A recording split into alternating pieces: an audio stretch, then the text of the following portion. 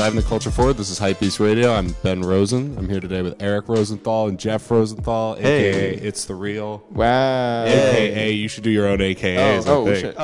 Yo, what up? It's Eric, a.k.a. the Bag of Chandler, a.k.a. Catch a Case. Yo, what up? It's Jeff, a.k.a. Shoot a Boy in Blue, a.k.a. Papa Smurf. Yeah, we're It's the Real, and we're in some conference room. Yo. Finally, I got to witness that in real life. Well, it's a little awkward because, there's glass windows. I don't know who's walking by, and we're going to be yelling. So that was a little sedated. That was good. It was like the Sedated. business casual It version definitely of It's the Real. was. It definitely was. It's early in the morning, and wait for us to get our energy up. Yeah, Haven't had my coffee yet. I can't do ad-libs. that's exactly right. Thanks for having us. Yeah, thank you guys so much for making time. Our Thank you pleasure. for coming down. Yeah, it's a long of time course. coming. We've been talking about this for months, I think, now, of getting something going. Every day I hit you up Every on day. Facebook Messenger, and I say, can we come in and do Hypebeast Radio? And you say, who is this? How did you get this number? That's right. Exactly right. But yeah, it's so good to finally have you guys down here. You guys are getting ready to go out to LA, I think. Correct. Yeah. Yeah. So Have what we was- mentioned that? Has that been made public on Yeah. social media? Is that still a secret? That's all we do. I feel like it's at the end of every sentence. We went down to Washington to see our aunt this past weekend. Yeah. And I feel like regardless of what the conversation was, it's and we're going to LA. So yeah, we're going to LA. We're going out to perform there for the first time, headlining out there. We performed in New York at SOB, sold it out. At Highline Ballroom in New York, sold it out. We went to London to the Hoxton Square Bar and Kitchen, sold that out too. And what we want to do is continue this whole crazy streak that we're on and sell out our first trip to Los Angeles. So the world tour is well on its way, basically. Yeah. It's just a really slow world tour. It's slowly crawling around the world. Like some people, they schedule 200 dates in a year. We're more like, let's do this two. Is this is like the xenophobic tour. It's just like any English-speaking country, we will be there. But we will happily go to any other country as well. Yeah, Germany, Shout out let to us know. Please come to Brazil. That's right. Yeah. Oh my Brazil. God, I love come to Brazil. When people write "come to Brazil" in Instagram comments, that's my favorite thing. It's the ultimate fandom. Yeah. So you guys, like you mentioned, you guys just got back from London, and you guys Yeah. probably have a shitload of stories from over there. What was So many kind of- stories. I mean, you interviewed the legendary DJ Semtex We did. for 2 hours live on stage. Which was fantastic to begin with. And you never know with people, right? Talk about somebody like DJ K-Slay here in New York, right? Or a Semtex, or a lot of these guys.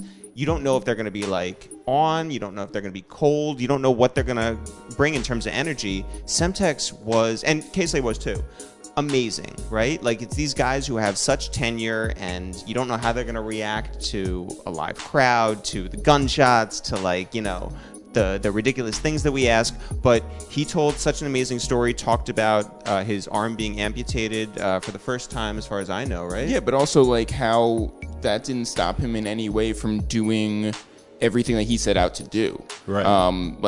Semtex always wanted to be a DJ. Semtex always wanted to be the biggest DJ. And for him to come out of a working class city like Manchester and to take over London in the way that he did, that was, just an amazing thing for him to tell us. And for us, what was really cool about the live audience is that it was sort of a "this is your life" experience, because there were people from his past who hadn't seen him in 20 years who showed up off the Strand. There were people who traveled in 2 and 3 hours to finally hear this guy tell his story, and there were people that were local who know him well that were there. So when he told his story and he's telling anecdotes or whatever, he can point out into the crowd and be like, well, he knows, and he knows, he was there when a rival street team would show up from the States, and we had to fight them in the streets to actually post our posters up, right? So it was unbelievable. It was our first time in London, and Getting over there was crazy. Getting over there was crazy. The airline we took was Okay, so the Yelp reviews that we read about the airline, because the promoter, he put us on this airline, which we're not naming because we're trying to get sponsors. yes, we just want the sponsorship from this airline. Yeah. But so we're on the day before we started looking at Yelp reviews, because I started getting these emails right before we were supposed to leave, and they were 2 lines long, and they were in Times New Roman, and certain words were in bold, but there were no logos, and it just kept telling me that the flight had been changed to 22:30.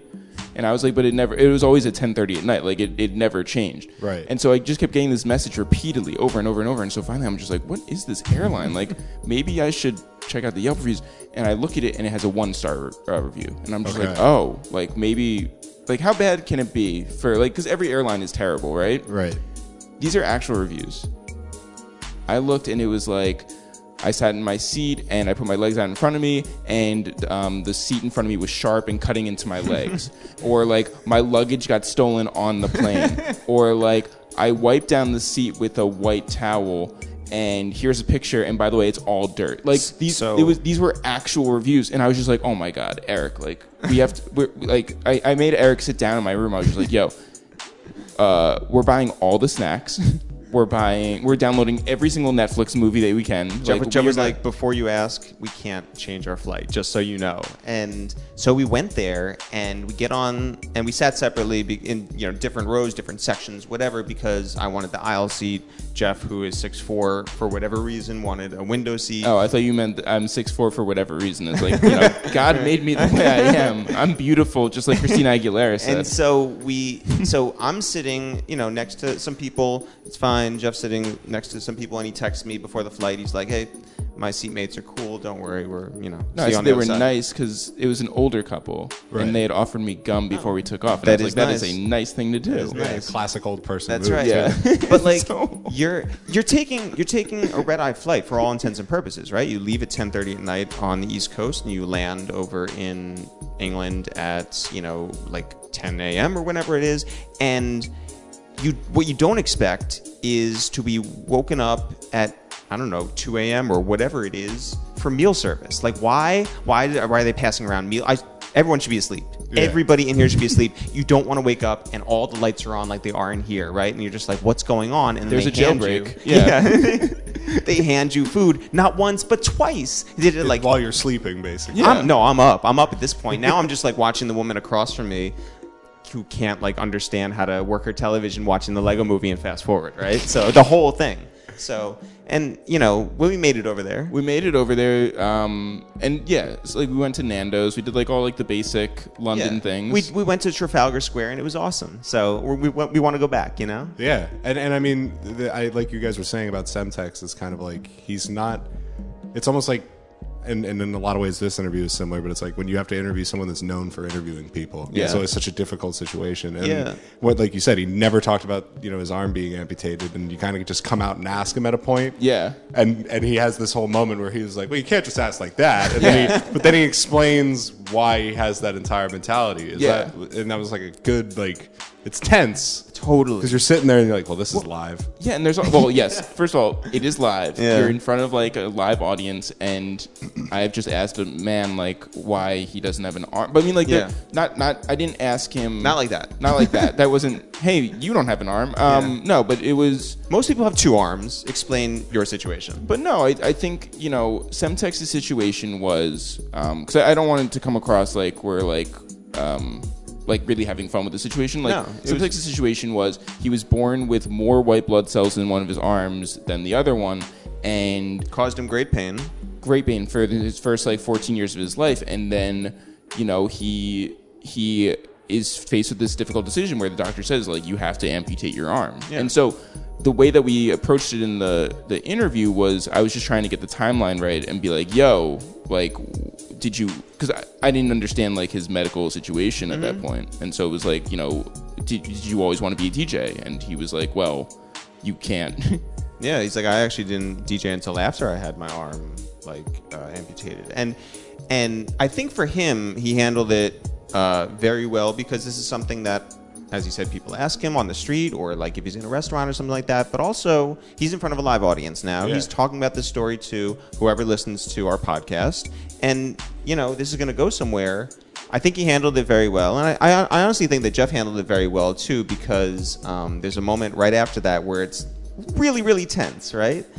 And then Jeff goes, and he's just like, well, you can't ask it like that, and this is the reasons why, and here's how you really do it, and da-da-da-da-da.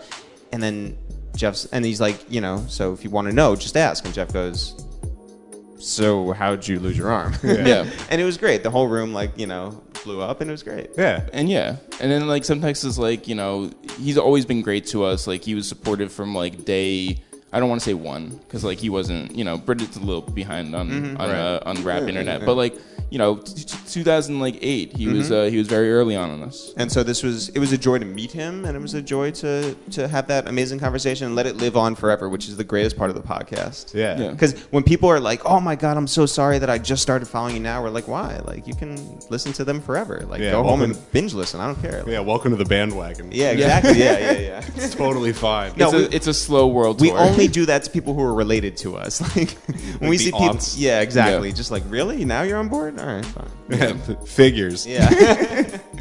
So speaking of the early days, if we could go back a bit, I think that we're here to only talk about new shit. the new album.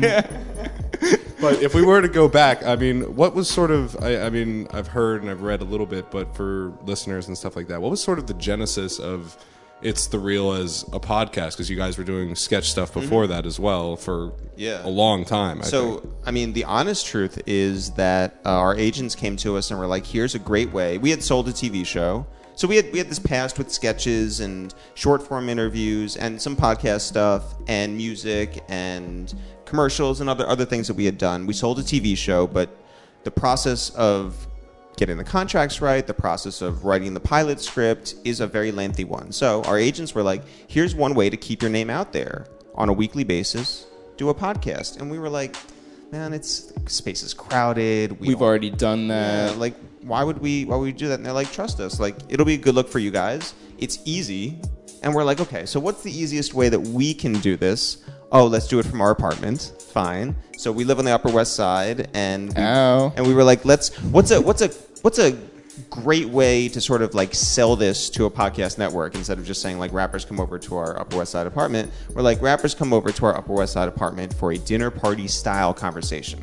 That's it. Like, what an amazing way to sell this. Like, everybody's on board. And so the company that we had sold the thing to, they were like, that's great. We're going to put out a press release. And they put out the press release, and it says, a dinner party on the Upper West Side. And we're just like, fuck, we have to cook for all these rappers now. And the problem was that all these people on Twitter were like, that's an amazing idea. And so we're just like, God damn it. Yeah. So now we're stuck cooking, like, salmon and papillote for Bodega Bams. Yeah. And, And, by the way, Bodega Bams ate like all of it and then ate the lemon and like loved it. He was totally on board. We cooked great Yelp review from Bodega Bams. Yeah, we cooked fish for Gunplay. What did we cook? Oh, we made him sea bass. Sea bass, right? Of because course. of the line that he says about sea bass. And so we had to make it. So it was my birthday, and we made him sea bass. We made all of us sea bass, and he ate mine because he liked it so much, and I wasn't eating fast enough because I was trying to interview him. Yeah, and like went over to Jeff's plate and just took it. But so it was fun for a while. But if you think about the logistics of a Manhattan apartment, I was going to say, does not make it easy. Yeah, not whatsoever. And so you still do the cooking for every show? We do not do the cooking. Sure do not. No. So roll that back. And I'll tell you why. It's a few things. One, eating on a podcast is not the best experience for the listener. Right. That's why we didn't bring any food here today.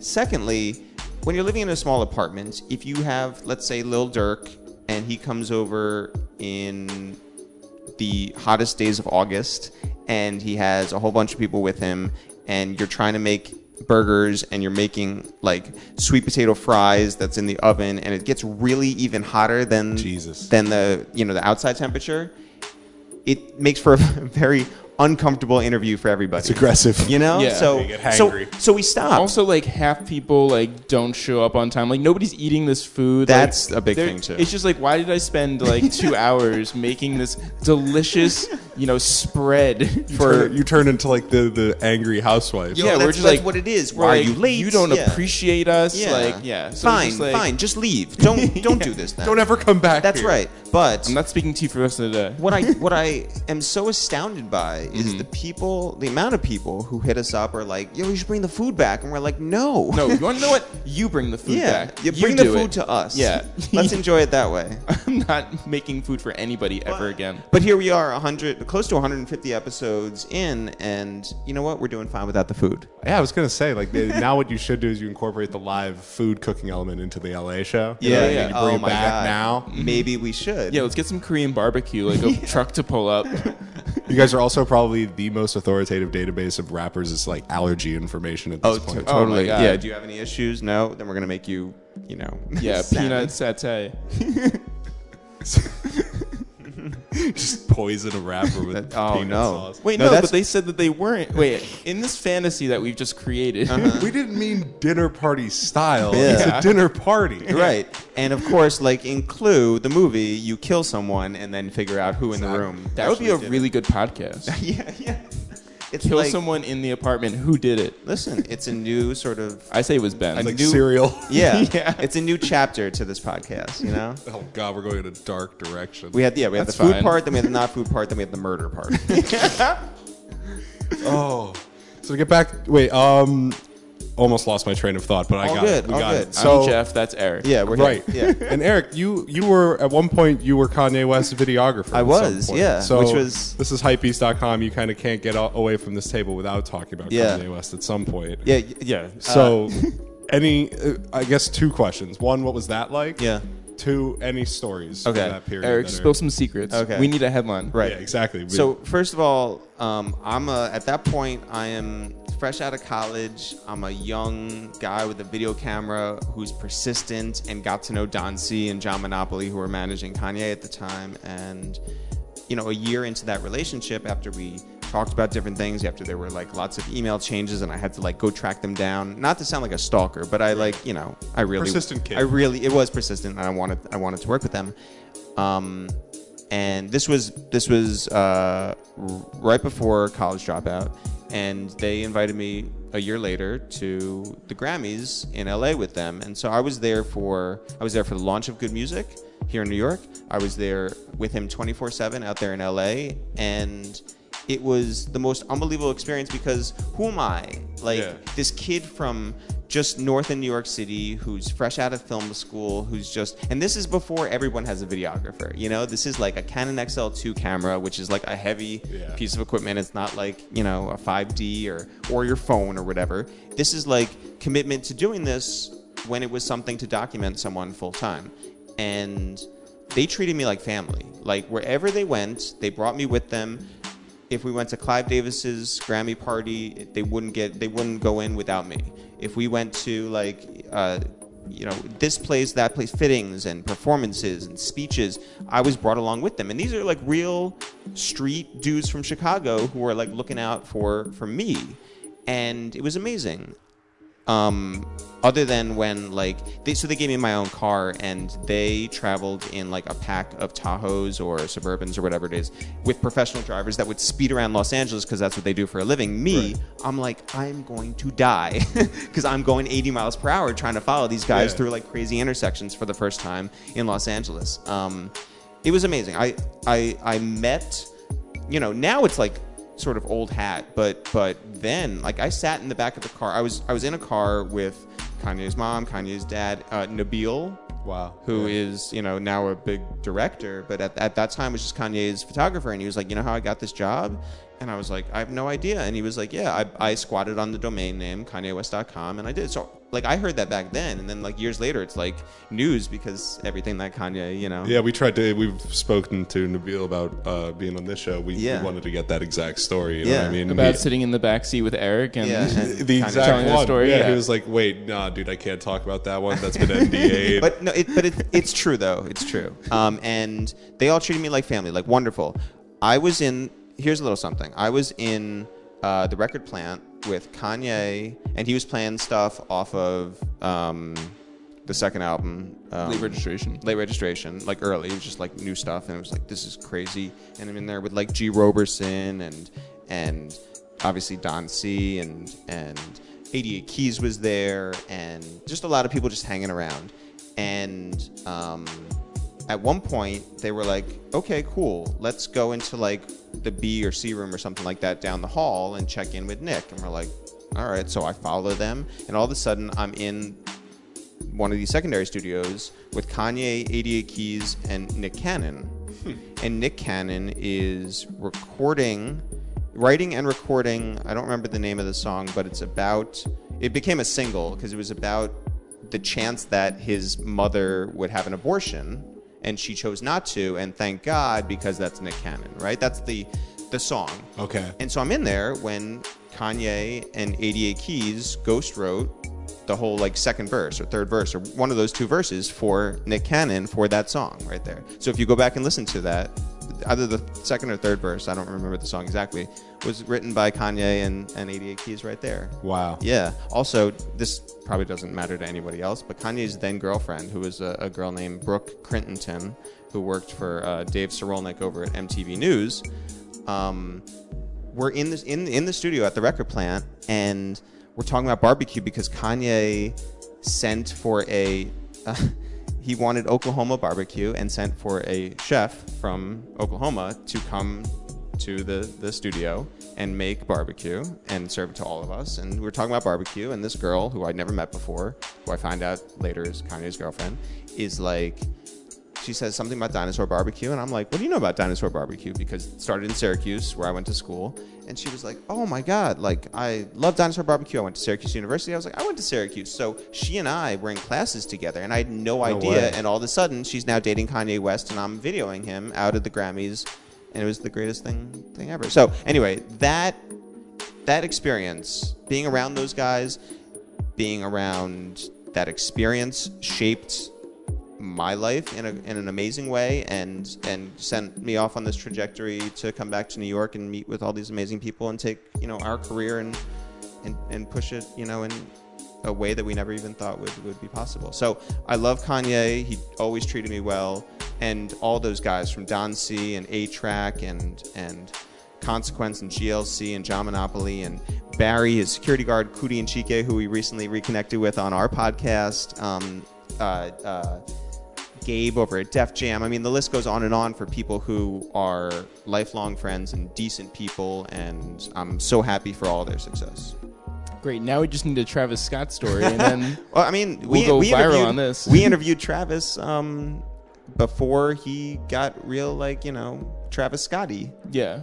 Right? When he was still so young and so, you know, fresh-faced. He was smiling and happy. People should Conversational. We interviewed him and Chase. Chase B was there in front of. It was in Soho. It was in front of the something. I forget what store. One of those, you know, fancy clothes stores that Right. your listeners would know. Yeah. Yeah, exactly. That's The our year SEO. was 2011. But you guys should go check out that interview. It's a lot of fun, and Travis shows a lot of like personality and everything, and he's just always been a good guy to us. Yeah, I also, to speak on that, it's like, I think that, you know, you guys have the sketch background and you have this sort of pedigree in hip hop and stuff, but it's pretty impressive that you can make guys like, I think like Mano has been in sketches with you guys, Rosenberg, Cameron is a friend of the pod, as they would say, but like, how do you get rappers to, you know, embrace showing their sense of humor and like you said, kind of like being themselves on camera, and what's been the toughest person to get out of their shell? Yeah. Or like,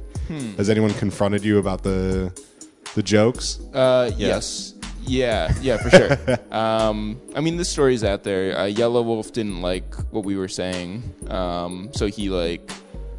Yeah, that was during an interview. So, you know, he threatened to punch us in the face, and there was that whole thing. We went to an event in 2009, maybe, I think. OJ the Juice Man was having his, you know, big sort of CMJ show at BB King's, and someone who we made fun of in a video came through with a rapper who just got out of jail, and the two of them grabbed up Jeff and threw a drink, like not just like the contents, but the glass in my face. Eric. So that happened. We were threatened because he slept with a gun by his bedside, that we could take this outside. That's not why we got threatened. It was that was his threat. No, yeah, that was his threat. So things like that have happened. Obviously, the most funny is when we reconnected with Lloyd Banks all these years later, 10 years after the fact or whatever. So, like, our second video ever, our first video ever, we took Biggie's lyrics, "You're mad because my style you're admiring, don't be mad UPS is hiring," and looked at it from the UPS drivers thought it was the worst thing ever, and DHL and FedEx guys thought it was the greatest thing ever. And so that video, like, which was put out in 2007, just like went viral before like being viral was like a thing. Right. And so the following week, because we would put out videos on a weekly basis, the following week we put out a video that was an early retirement party for Lloyd Banks. So just imagine a very sad corporate meeting room. Yeah. with sad streamers and a Like sad sign-in board. Punch bowl. Yeah, a sad cake with his sad face on it and said "Good luck, Banks." And we it's were like, really wishing him well. Yeah, just people at this sad party just being like, I can't wait till he shows up, and then he doesn't show up. All these white people calling him Lloyd and you were such a great coworker. Good luck with whatever you're whatever you're gonna do. Anyway, so Lloyd Banks comes to us 8 or 9 years later and is like, I know you, I don't like you, you made fun of me. Don't make me beat you up. And we were like, all right. And then we had to interview him for Billboard magazine. So we were sitting there for an hour talking to him. An hour afterwards, he was totally cool and he was fun. Yeah. In terms of people who were tough interviews, the Migos obviously. That's like interviewing 3 professional wrestlers at the same time. Oh, we only it was had only 2. 2. Okay. It was this when Offset was in jail. Okay. But also, I do want to touch on the question you asked about how do we get rappers to open up and show a different side of them. Yeah. That was really important to us when we were doing those sketches for 3.5 years every Monday. It was an opportunity to be more saleable. You can show a different side to you, and it doesn't always have to be gruff and tough and. Which was the only thing that the media was presenting at that time. The internet has now allowed everybody to have their own voice and be their own brand or whatever. But back in 2007, you didn't have those opportunities. You had whatever MTV and BET put out for you. That was what it was. But this was a chance, and we obviously will take all the credit, but someone like Bun B is somebody who recognized that early. So he calls us up and he's like, I want to be in a sketch. So that when someone like Bun sees this ahead of time and is like, I want to be a part of this, I'll say whatever you guys script out for me and let's make a video and have some fun. A lot of people want to follow that. So that allowed us to do a video with camera, and that allowed us to do a video with the clips. That allowed us to we turned Slaughterhouse into a boy band, right? These guys who normally wouldn't even go near something that would sort of change their narrative or anything or let people in. Yeah. We're now oh yeah, totally. You guys get it, and you guys speak the language, and you guys aren't going to bring me down. You're only going to poke fun at in a roasting way. Well, yeah, let's do it. And that Slaughterhouse project, the first one that was out on E1, sold a whole lot of records in no small part to them being hey, we're not just lyrical, miracle, just all types of rappy rap stuff. It's we can show a fun side to ourselves too, and yeah, I agree. And then also I think in terms of our interviews, we invite people over to our apartment. Yeah. That's a whole different thing than what we've got here. It's a conference room. That's right. No. You kept it real cold with us. But no, but even radio stations which are sort of antiseptic and you have a radio sort of vibe. That's not that. This is literally our coming home. into our house, and so it feels like nobody's listening, one, and also, it's a very intimate experience. We're all here in this small apartment. It's sometimes too hot, and so you're sitting there, and you're just around a kitchen table, and that's it. And so, you're inviting people into your space, and so how could they not be welcoming? How could you come over to my apartment and, not be cool with us? And I think, too, one of the things we're very proud of is that, we make an environment comfortable for everyone. Our jokes, are ones that they might be an inside joke to the guests that we have there. Yeah, I don't know, Ben. We're fucking likable. What do you want me to tell you? We had we're friends with Peter Rosenberg, and for 10 years and all that. And one of the things he still just kills us on, he's like, why do people like you and have such a hard time with me? He'll tell it to us on air, off air, in real life. There's such a difference between what he does and what you guys do. You know what? The hair. I think it's the hair. The hair is massive. I think it's the hair. Yeah, well, you're the curl god. I am, but I mean, look, Jeff. Am I the wave god? You are the wave god. I don't think so. Don't shortchange yourself. No, I'm a wave what's kid? You're a wave kid? Duke. No, I was what's a half god? Demigod. Yeah. Wave demigod. Right. Archangel or whatever.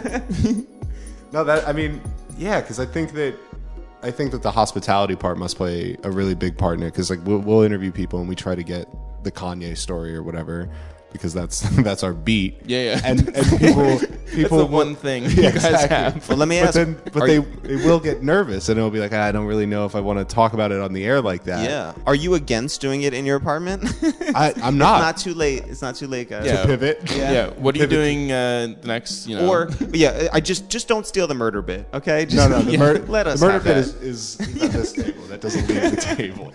That, and I now have a totally great idea for an ASMR podcast where we just eat Fritos the whole time, because you said how awful it would be to listen to that. Oh yeah. Be torture. We just get a rapper with grills, and they have to eat food the whole time. You want, listen, Pigeons and Planes is having rappers interviewed by puppies, so you know anything goes in 2017. That's right. All content works. Yeah, It just fire away.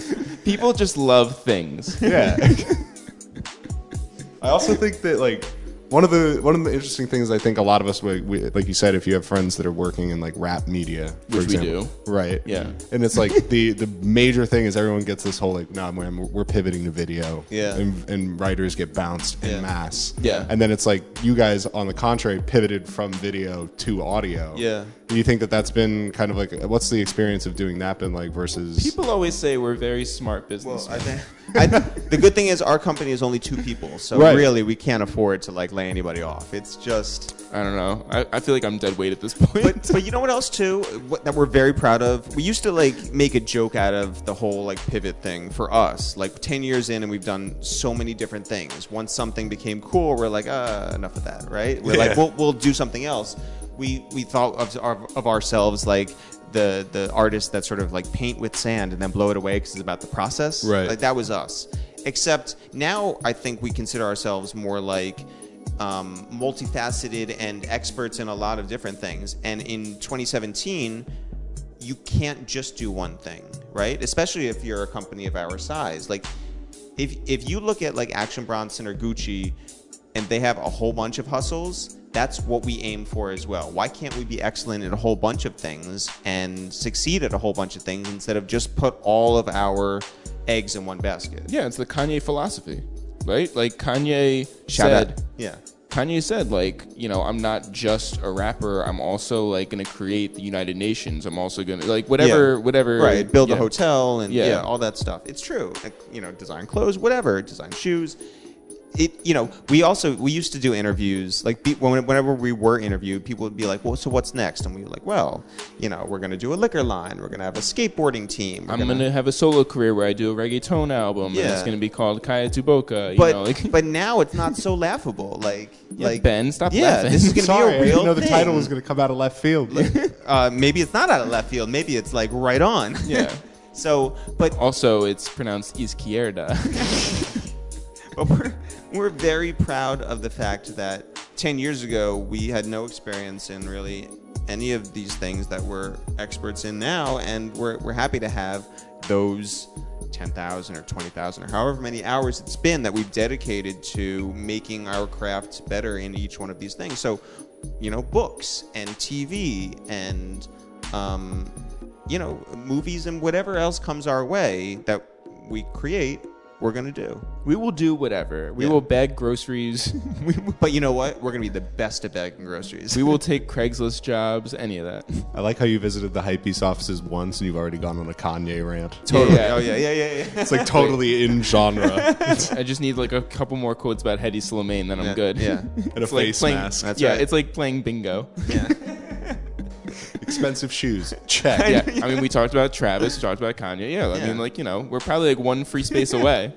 It's so true. Yeah. What was the craziest part about the Rockefeller, putting together the entire Rockefeller reunion show? Oh, you don't want to hear about that, Ben, do you? I do. Yeah. Okay. The craziest thing was that The craziest thing is that it happened. I'll say that. Like, so we put together, if people don't know, we put together a Rockefeller like celebration. It wasn't everybody from Rockefeller. We didn't have Jay, we didn't have Dame, we didn't have Kanye. But we did have Biggs, hip hop, Chaka, who never does interviews, Lenny S. We had Young Guru, Just Blaze, Young Guns, Jim Jones, Freeway, and us, all on stage together. Yeah. And so the craziest thing of all that happening is that it actually happened. Like we put out the initial idea. The initial flyer was 6 people. Well, no, honestly, no. Before that, the whole idea was we were going to do our first big podcast in New York for a live audience. Let's not just show up with one person, right? So Jeff was like, let's do something like just bigger than like 3 people on stage. And what we did was, secure 6 people. And then that turned into 7, 8, 9, 10 people. And what we wanted to do was do a sort of like oral history of Rockefeller Records. And so let's start out with Just Biggs and tell it chronologically, right? So you start out with Just Biggs, then you bring out hip hop, and then you have the brother talk, right? So they're brothers and their crosstalk is happening, and we're brothers and there's crosstalk, and you're getting stories that you would never get before. Then you bring out Lenny S because you're talking about the Bad Boy Street team, because Bad Boy was running the streets then, and Lenny was on the Bad Boy Street team. And then you have stories from the 3 of them, and we build it out. But it almost didn't happen. Oh, yeah. Actually, yeah. We haven't told the story, have we? No. Okay. So, a little exclusive. Pew, pew.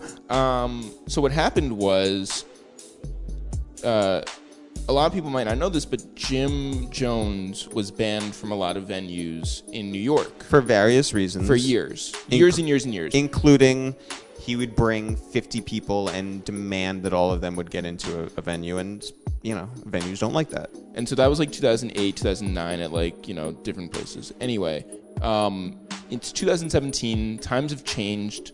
Jim is much more, like professional. Everything is like sort of like streamlined with him. So he has like only 3 people in his party. Those are the only 3 people he needs to get in. That's totally fine. He's not what he was doing. He's not doing what he was doing back then. Yeah. So we had to, in order to get him into the building, we had to, like, a week before, we called up the venue and we said, hey, I know that he is not allowed here, but can we get him in? And so we talked to the promoter talked to the venue, and everybody was, like, totally cool with it. We got a waiver to get him in, and now it's, like, perfect. Yeah. Until you show up and the hip-hop police, which is a real thing. Okay. Like, people joke about the hip-hop. It's a real thing. They just go around and they like to bother hip-hop events and bother hip-hop artists, and Jim is a favorite target of theirs for no reason. No reason. It's really shitty and really unfair. Jim didn't do anything wrong, and so Jim was not allowed into the venue. And because Jim wasn't allowed into the venue, then Lenny...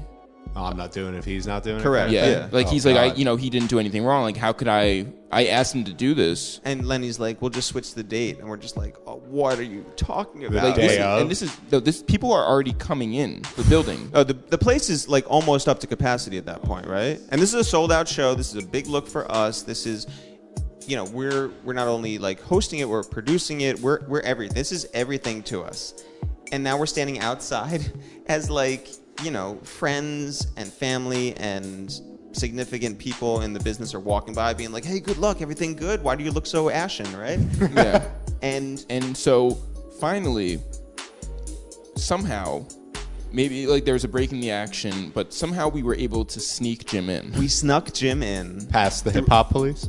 So the hip-hop police were like, okay, cool, but the venue was like, not cool. Yeah, the venue... We don't like... Okay, the venue had switched sides on the whole situation because they didn't like what was going on. Yeah. Oh, okay. The hip-hop police has a problem with this? Well, see, I knew it. I knew this was a problem, guys. That's why I was on that list, right? Yeah. So there's a back entrance, and we snuck various, sort of methods. We snuck Jim back in and upstairs, and no one knew until he hit the stage. And there was one point while we were, I don't know who we were speaking with. Oh, we might have had like, it might have had like Young Guru had just come out or something like that. I think it was just before Just Blaze. And we're out there, and I hear like Jim's like sort of voice getting louder up in the green room, and I was like, oh, please don't let this be like, the building found out, and they're gonna go kick him out or something like that. But it was honestly just Jim having a great time, like catching up with like the Young Guns and Freeway and Just Blaze and everybody, right? And then he came down on stage and killed it. Like, people might have seen his name on the flyer and thought like, oh, Jim Jones. Yeah, not really like who I think of when I think of Rockefeller. But like, first of all, that was a very interesting perspective to have on stage. Amazing perspective. And that, his sense of humor was amazing. So good. His stories were great. Yeah. The connections that you didn't know, like he and the Young Guns were tight, and Freeway and Young Chris are over on one side of the stage, and they are, while we're talking to someone else on stage, they're FaceTiming with Beanie Siegel, and so you see Jim. If you watch the video now, you can see like Jim leaning over there and like saying what's up to Beanie. It's incredible. And for us, and we've said this before, but it remains true. We would have had this conversation. We care about Rockefeller Records so much. We would have had this conversation just if it were the 10 of us or the 12 of us or whatever in a small room like this. Like Right. we just want to experience those stories, feel like we were in baseline with those guys, and that we were able to do this in front of an audience of 600 is mind blowing for us, But that's just another sort of like amazing notch in a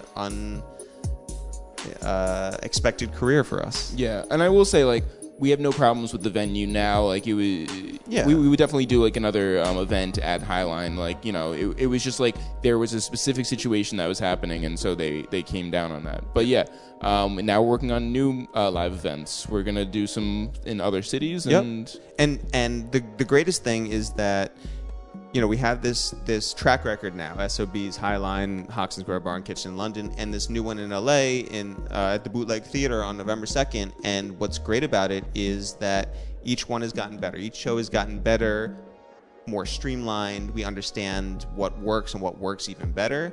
And this LA show, which we have amazing guests for, which we have a lot of dope bits, which we have a lot of surprises for, is going to be honestly the best one yet. And if we can sell out that room, then the sky's the limit. Toronto and Denver and Atlanta and Chicago and Detroit and Philly and all these cities that have been asking for us, even like random cities like Asheville, North Carolina, which isn't random. Our parents Shout used to out live to there. yeah, shout out to Asheville. But if we can sell out the show in LA. And the cool thing is too, we sold the show at SOBs here in New York, somewhat with the help of people who weren't even going to come in the first place. Like people from Guam got tickets, and they were just like, "Hey, we want to donate to the cause. Like you have done all these episodes for free. You have done 10 years of content for free. Let me like send you like $20. Is the least I can do." And that ticket was able to go to somebody who otherwise wouldn't have been able to get into the building. So we sold out that room with help of like people from Seattle or Tampa or whatever, plus the people who were in New York City coming to the show.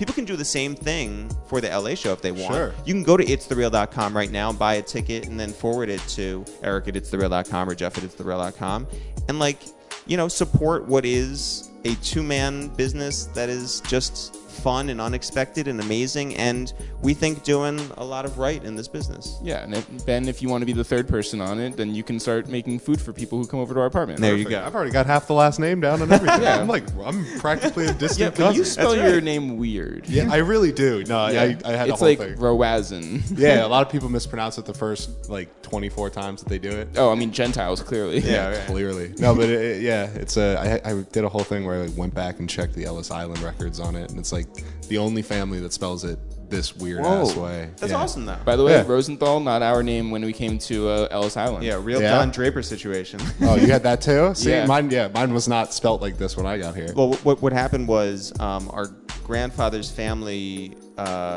was traveling over here by boat, and someone in the family got sick on a boat, and a doctor saved this family member's life. And the doctor's name was Rosenthal, and as a tribute to this doctor, changed our name to Rosenthal. So anybody who comes around and is just like, "Are you related to?" We're like, "Probably not." Yeah. Probably not. Almost no. Yeah. Almost definitely not. But shouts to the Shapinskis. Yeah, or whatever. Yeah. Yeah. Whoever we were before that. Yeah. Before our reinvention. Yeah. Crazy that our name was even more Jewish. Yeah. And speaking of family, there's another Rosenthal. There Oh is. yeah, he's got a real job. And he does. He has a Yeah. real job. He wears a suit. And he's a twin, right? He's my twin, yeah. So do you guys ever MF Doom it and just have him sit in instead of you for Well, interviews the with problem rappers? is that one, he wears a suit, and so obviously it's a dead giveaway. I know you, you're not. But also, we don't. So we're fraternal twins. Aw, damn. I know. There goes the whole bit. I know. Yeah. But Makes this we're- murder mystery way easier, you know? Yeah, it was the guy that looks like the other guy. No, he's 6 inches shorter than me. And so, like, it's a big difference. He looks sort of like a combination of the both of us, you know? Yeah. And he wears a suit. He's our brother. Yeah. Yeah, I mean, I really wanted it to be an identical twin situation. Yeah, so that no. there I would am be, so sorry. like half the time that you were talking about Dega Bams, it's just someone else just kind of pretending. Yeah, it's Dan in here just lying. Right. Yeah. We went somewhere, and I think we were at a friend's birthday party, and Dan came with us, and someone was like, "Oh, I know you from walking through the podcast," because it's at our apartment. Sometimes Dan comes home from work, and we're there recording. Oh, hey. Yeah, Yeah. it's like, "This is Dan." It's like, "Oh, how's it going?" Well, I mean, like, that's how he knows, like, or how Angie Martinez knows him, how, all these people. Dave from Chromeo, Yeah. or whoever it is who's just sitting down with us. And Dan works in, like, the events business, and so, like, all these people will see him and be like, oh, I know you. Yeah. You're the guy.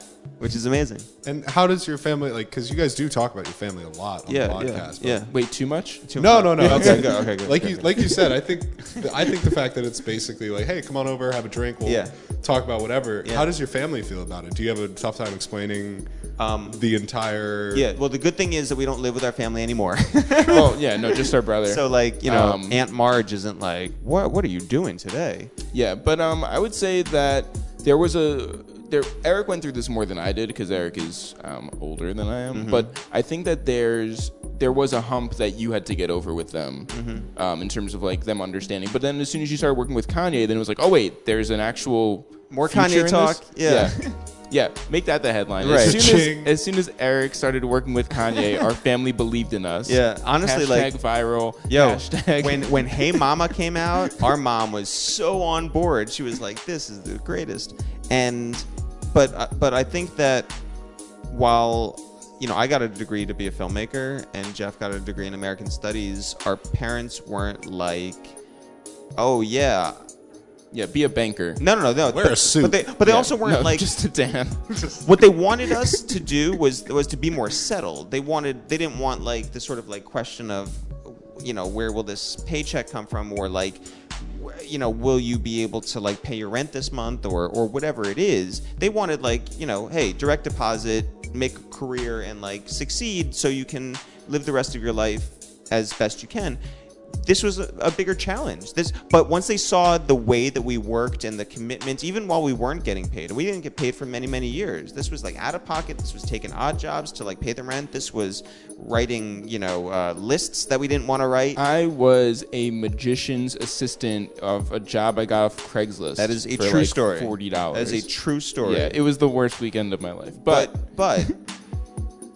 Jeff was not sawed in half, so we're okay. But anyway. But our parents, once they saw like the commitment, once they saw the passion for this, once they saw the results, and also once they co-starred in a couple of sketch videos, they were cool too. Star power. They were so on board. They were like, "Can we do this like some more?" Yeah.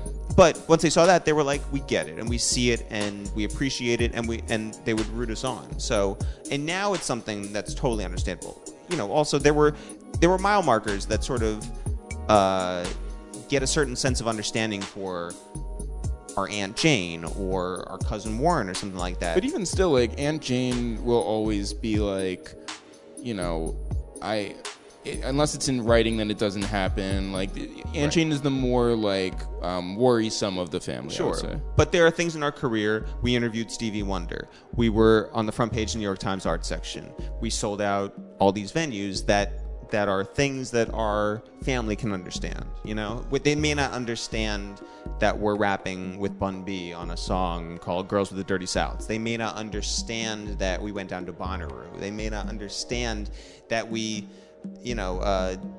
threw an early retirement party for Lloyd Banks. Like, that may not click with them. But the good thing for us is that it clicks with a huge audience online. So we're happy for that. And speaking of the New York Times thing, I remember when that was back when I think the whole hip hop podcast thing and like being rap internet was still sort of new. Mm-hmm. It was like, I think it was you guys and Kid Mero. Yeah, totally. The same profile, basically being like, these guys are talking about music on the internet way more than is humanly advisable, and they're doing it for free. You want to know what's wild, by the way? Just real quick. We were introduced to Mero maybe a year before that at a Wale listening party for maybe I don't know, one of his second album maybe, and we were introduced to him. Wale's like, yo, come here, like, talk to this guy, he's amazing. And we linked up with him, and like, you know, we had known about him before, but we'd never met him. Right, and he had a blog spot, right, that he was writing. I forget the name of it. Victory Light. What's that? Victory Light. Yeah, I was like Natty Light. No, Victory Light. Yeah. And so, you know, we're talking, and like, you know, it's like loud music playing and a lot of people, so it's like, yo, let's exchange information, and it's just like, you're a Knicks fan, I'm a Knicks fan, cool, and it's like, we're good. And oh wait, I remember that we left that party and we all got gift bags. I think that was a different party. That was the Eddie Wong. Yeah. All right, so we met him the second time at an Eddie Wong thing, and Mero at that time, he was so like, you know, like wide-eyed, and like green. Well, no, but he was just so like enthusiastic. He was just like, oh my God, like, I can't believe I met you guys. He's like, I can't believe that Wale knows who I am. And I can't believe. And so we gave him we gave him a gift bag. We're and like, he we're was not just going to like take this home. So here, like, you know. Yeah, because we don't care about it. And so, but he was just like, yo, oh my God, like, this is the best thing ever. And so, which like, is dope. Yeah, like, I can't believe we've known Mero, like, you know, right before he was about to pop off, and then, like, now that and like, shouts to John Caramatica, who profiled us in that piece, like, for having the foresight to see that our talent and his talent were something to champion, and now we're excited for their success on Viceland, and I think that those guys always show love to us, which is also dope. Yeah, shout out to Jesus and Mero. Yeah. They need to come on the pod too. Totally, guys. Do it. If you have any Kanye stories, show up. Yeah. Exactly. Oh, I mean, if where they else don't are have you any Kanye stories, how embarrassing. Yeah, catch up. Yeah, don't even show up. That's how we actually like we screen people. Yeah, sure. They I have to have get at it. least one. Totally, yeah. But like I said, I mean, the thing was at that time, I think that you, Mero, and I mean anybody, I think except for I think like the guys that were doing like Combat Jack and people that were doing early syndication of podcasts. It was like you were doing this for free, and like you said, you had to do odd jobs. It was like some of the bigger obstacles and stuff that you had to get over at the beginning or throughout those years. Yeah, I mean, I think so when we started, we wanted to separate ourselves from everybody. You could be on YouTube. YouTube was popping, right? Like everyone's like, oh, this is a way to get my stuff out there, and no more gatekeepers. I don't have to do UCB. I don't have to, like, you know, knock down doors to get an audition. I could just do my own stuff. And so everyone at that point could be a sketch comedian. And we were like, well, let's be hip-hop sketch comedians. So because that's what we care about. That's what we cared about. That's us. And you know, we won't get lost in the mix. It may be a niche audience, but that's us, right? The other thing was we're going to separate ourselves by doing consistent things at a high quality. We were going to make sure that every Monday, even though we're not getting paid, we don't have any sponsors, no YouTube partnerships, nothing like that, every Monday morning at 9 a.m., you knew that if you went to Not Right, Misinfo, Two Dope Boys, the Smoking Section, Real Talk New York, any website. Yeah, our video was there. Allhiphop.com. You knew that you were going to find a new video from us. It was going to look dope. It was going to... But it was also not going to be like the same thing every week. Like we went... So, for instance, we talked about the first two videos, but we also did like cartoons. And like, you know, it's just us like in our apartment doing like photo... like, you know, making like a black box like talk instead of like we're not animators, but we don't know what we're doing. But like we did this thing. You know, we were so creative, if I can just say so, because we would have ideas that wouldn't work for a 3-minute video. So we're like, well, this worked for like a 10-second thing. So we put a whole bunch of those together and called it Failed Ideas in Hip Hop. One of those ideas was called Soulja Boys to Men, right? This mashup between Crank That and End of the Road. Yeah, and shout out to Greg Mayo, who's our longtime music producer and best friend, who helped us craft that. And then that got such a great response. We're like, well, let's make a whole video around that about like the meeting of Soulja Boy and the 3 remaining members of Boys, or maybe it's the 4 remaining members of Boys to Men. And we made a sort of, not a diorama, but it was something. Like it was a shoebox. It was a shoebox with like. Yeah, I mean, figures on I'll say popsicle this. sticks. The most watchable part is the actual construction of like the diorama. Mm-hmm. Everything else about that video, like because we had these stick figures like talking to one another like in real time, and the dialogue hasn't aged well, but everything else about that has. So what we would do is again, we're not making any money off this. It was just making sure that we had the focus to keep going. Like,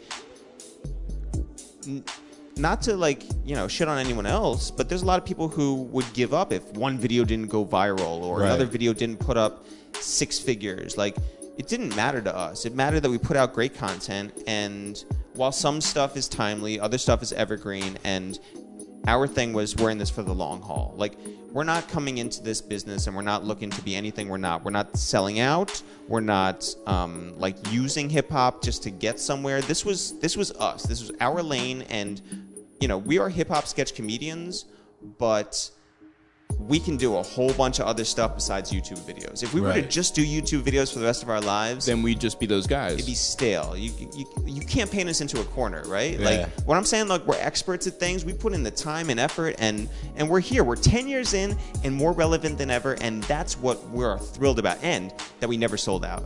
Yeah, and you still don't have, like, the show doesn't have sponsors. You joke about it, I think. Right. Oh, yeah. No, we're like... Adidas track pants are a sponsor. Yeah. That's south of the border, the road stand down between North every and South single Carolina. person that we bring up, like every brand, is just like, oh, thank you for bringing that up there as proud sponsor of the I was podcast. about to say that airline from earlier, All they're of that, a sponsor of this all of podcast. that, Everyone, all yeah.